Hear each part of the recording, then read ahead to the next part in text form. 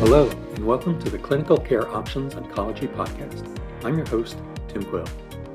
Today's episode features expert answers to clinician questions on the use of targeted agents and novel combinations, and insights on personalizing treatment for patients with chronic lymphocytic leukemia, or CLL.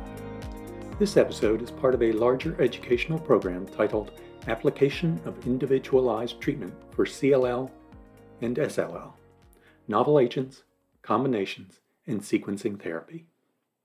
During this podcast, Dr. William Weirda of MD Anderson Cancer Center in Houston, Dr. Jeremy Abramson of Harvard Medical School in Boston, and Dr. Brian Hill of Cleveland Clinic in Cleveland, Ohio, answer audience questions from a live webinar focused on personalizing treatment for patients with CLL.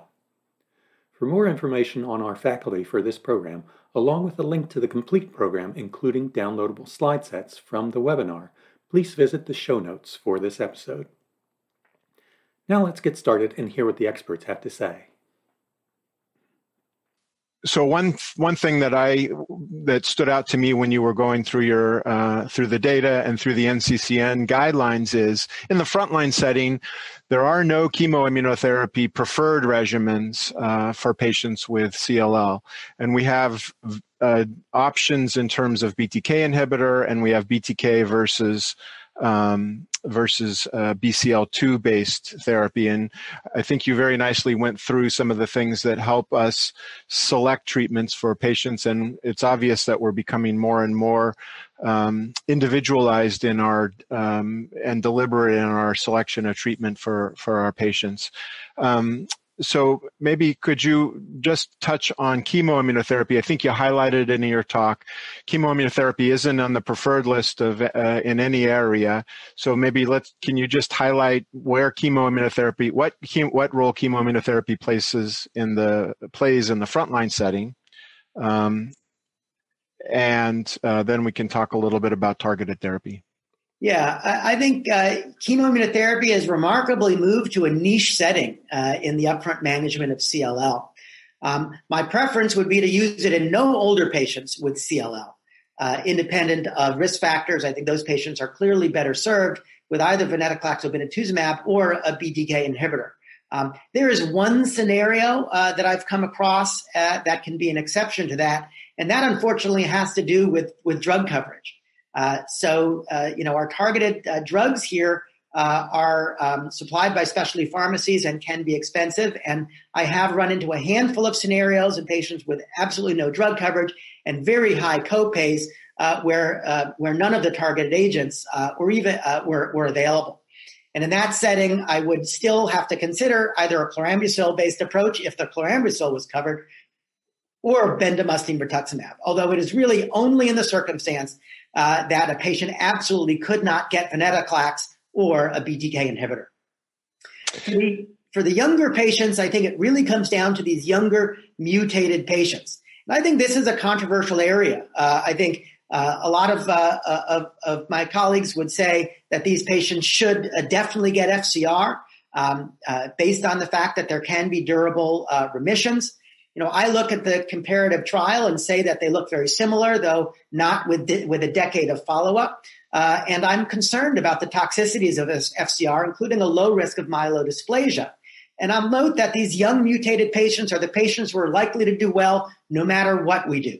And we are now there not only with BTK inhibitors and BCL2 inhibitors, next generations of those agents coming down, CAR T cells looking very good, and a bright future. And so I do have that discussion with my young mutated patients. Some of them really like the idea of 6 months of treatment and being done and may never needing additional treatment versus a more novel agent-based approach with either venetoclax obinutuzumab or a BTK inhibitor. So can you comment on the use of CD20 antibody in the setting of first-line BTK inhibitor-based therapy? Is there a role for CD20 antibody in addition to BTK inhibitor-based therapy? I think with ibrutinib, the answer to that, from my perspective, would be no. We have only one randomized trial that looked at this, but the Alliance trial that looked at ibrutinib versus ibrutinib R versus BR the progression-free survival curves between ibrutinib and ibrutinib R were really directly overlapping. And so I don't see a role for rituximab in combination with ibrutinib. With acalabrutinib, we have a similar randomized trial with obinutuzumab.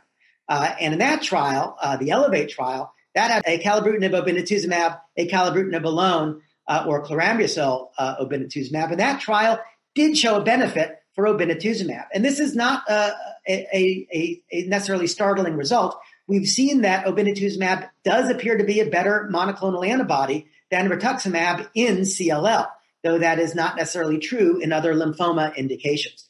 So with acalabrutinib, I certainly consider the use of concurrent obinutuzumab, but I counsel patients that the magnitude of benefit is small, and if they'd prefer to just be on an older agent and not come in for intravenous therapy for that initial 6-month period, then I feel completely comfortable treating with acalabrutinib alone. Great. A couple additional quick questions. One is I think you clarified for us your preference for BTK inhibitor in the frontline setting and the reasons for that. And you didn't really touch on the use of PPI and H2 blockers in the setting of administration of acalabrutinib. So can you comment on the use of PPI inhibitors and H2 blockers in patients you have on acalabrutinib? Yeah, thanks for bringing that up, Bill. This is an important drug interaction to know about in that patients who are on acalabrutinib really should not be on a proton pump inhibitor.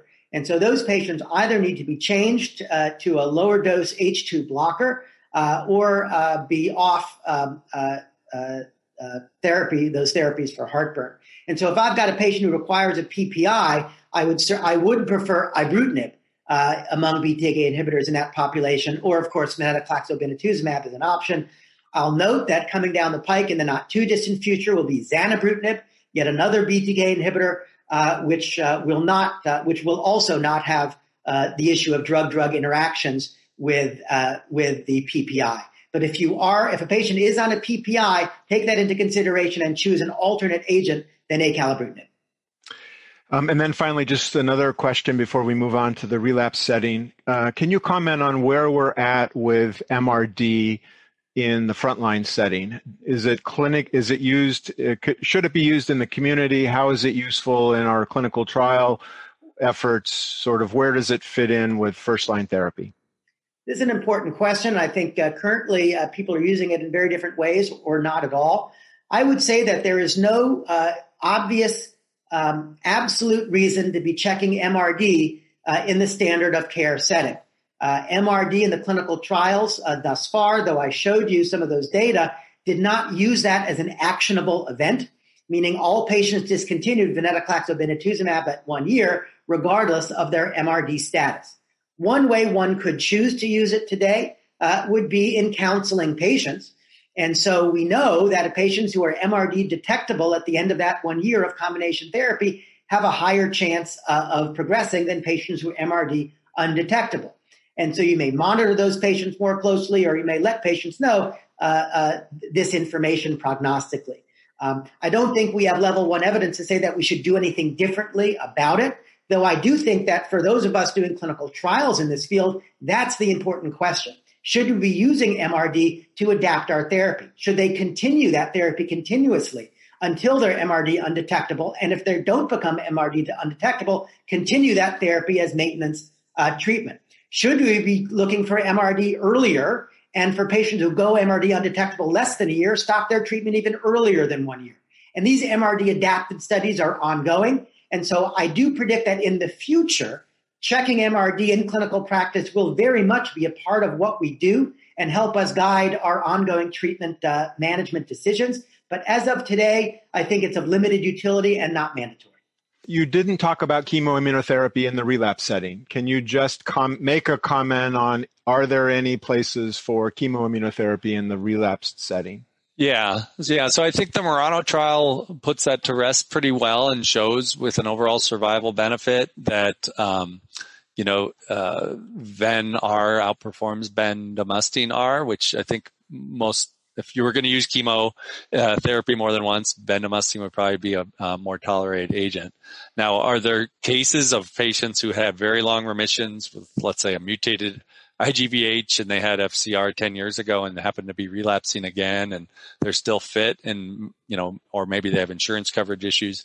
I think in there's sort of niche settings, there may be select patients where it may be reasonable. So let's talk a little bit about retreatment. So with the BTK inhibitors, with the irreversible BTK inhibitors, the strategy is to put patients on the irreversible BTK inhibitor. They're on it unless they need to come off for some toxicity or they have progressive disease.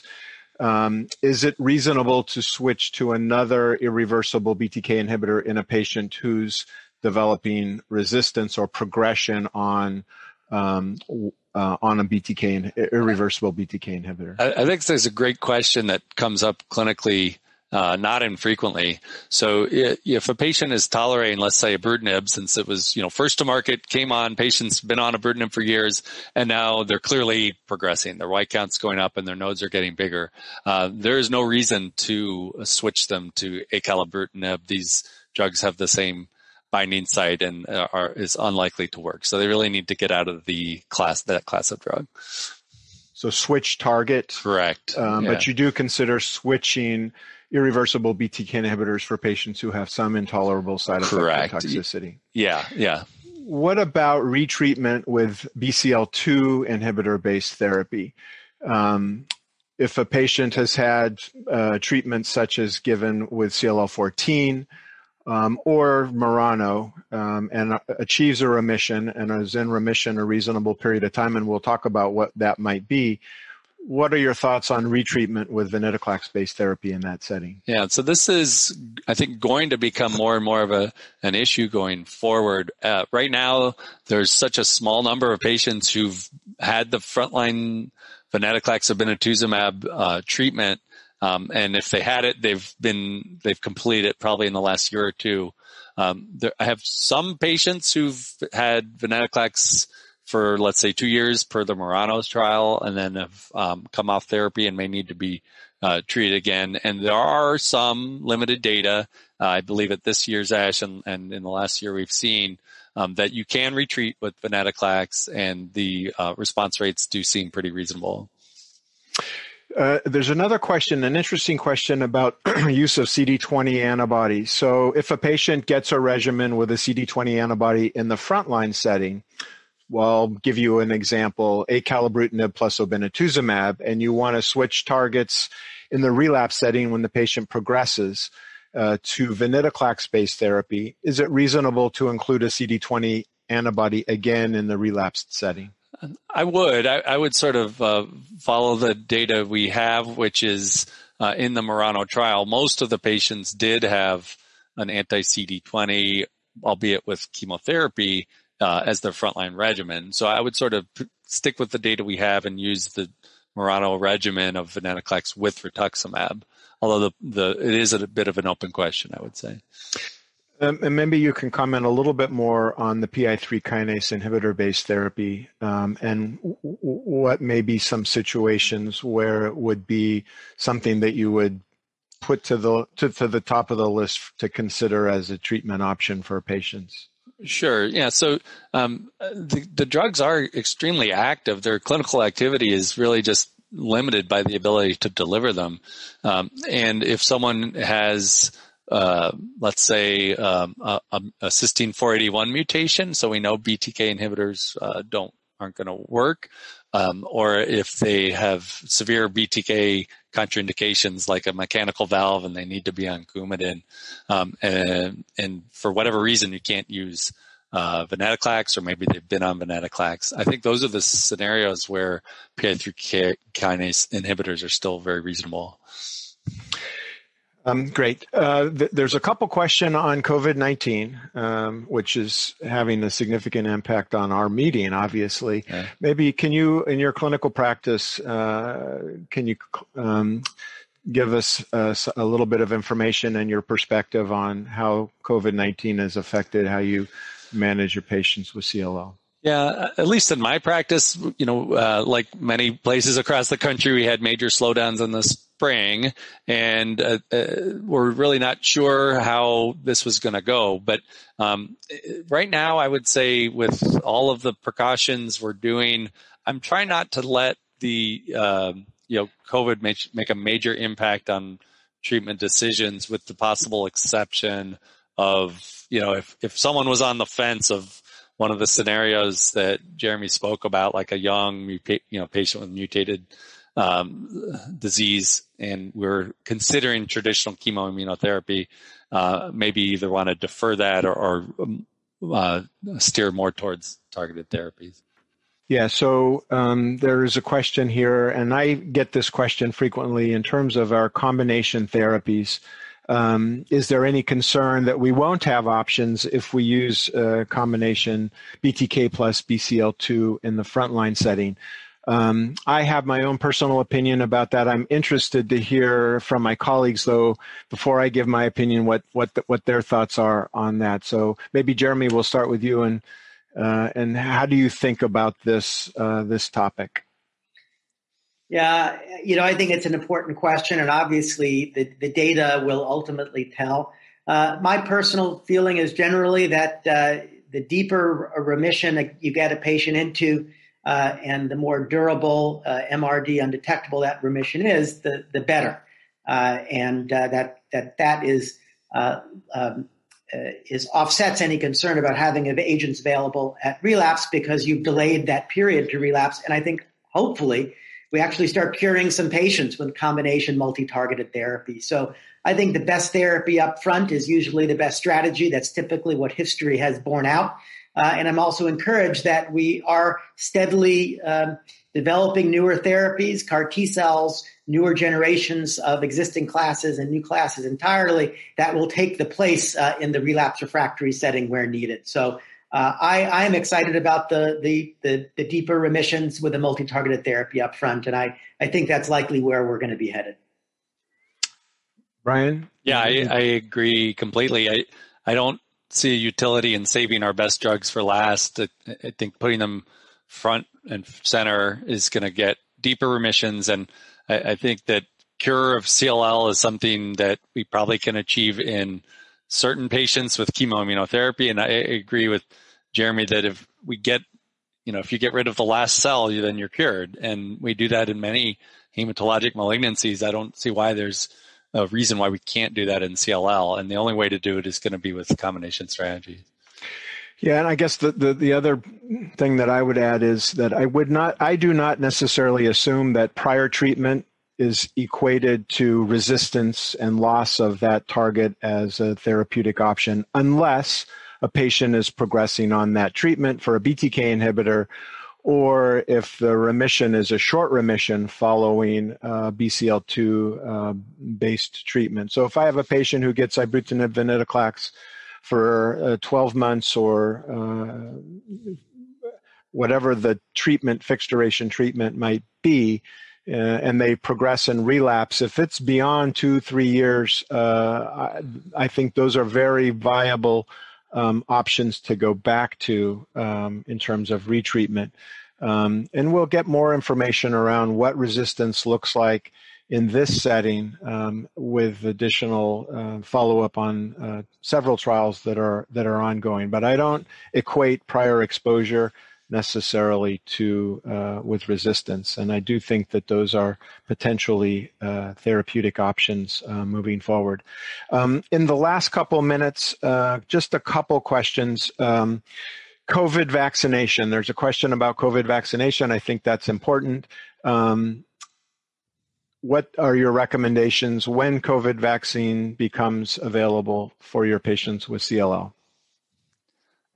Who wants to take that? I'll just jump in and say I'm sure we all get this question every single day from every single patient.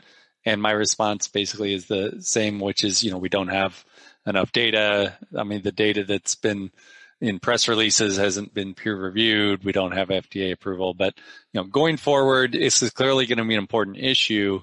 And we know in general, CLL patients don't always mount an effective immune response to vaccinations. But that doesn't mean that it's not safe to do. None of the vaccines that are in development are live viruses. So I would encourage patients to, as soon as they're eligible to get whatever vaccine is available based on the data available at the time. So your vote would be to get it. Recommendation would be to get it. Jeremy, you would recommend? I would recommend to get it with the major caveat that patients with CLL and patients on ibrutinib may not mount effective immune response to the vaccine. I don't think the vaccine would be harmful. And so I think any benefit can help during a global pandemic. But I would say that it does not mean cautions can then be thrown to the wind, because I would still consider a CLL patient to be at high risk. Yep, I agree. That's important to remember. Do you want to comment also on the therapeutic use of BTK inhibitor, particularly ibrutinib, in the setting of individual, not necessarily CLL, with COVID? There's some intriguing data that is out there with ibrutinib and potentially other BTK inhibitors looking to ameliorating the course of COVID. And so there are clinical trials ongoing for BTK inhibitors as a treatment for COVID-19 in patients without CLL. So I haven't seen any maturing data, but there's some early, very intriguing data out there, and I believe a report has recently been published as well, demonstrating some encouraging early data. So stay tuned. Thank you very much, Dr. Weerda, Dr. Abramson, and Dr. Hill, and thanks to you, the listeners, for joining us. As a reminder, to view the full program, Application of Individualized Treatment for CLL and SLL, Novel Agents, Combinations, and Sequencing Therapy, and to download the slide sets associated with this discussion from the Clinical Care Options website, please click on the link in the show notes. As always, thanks for listening.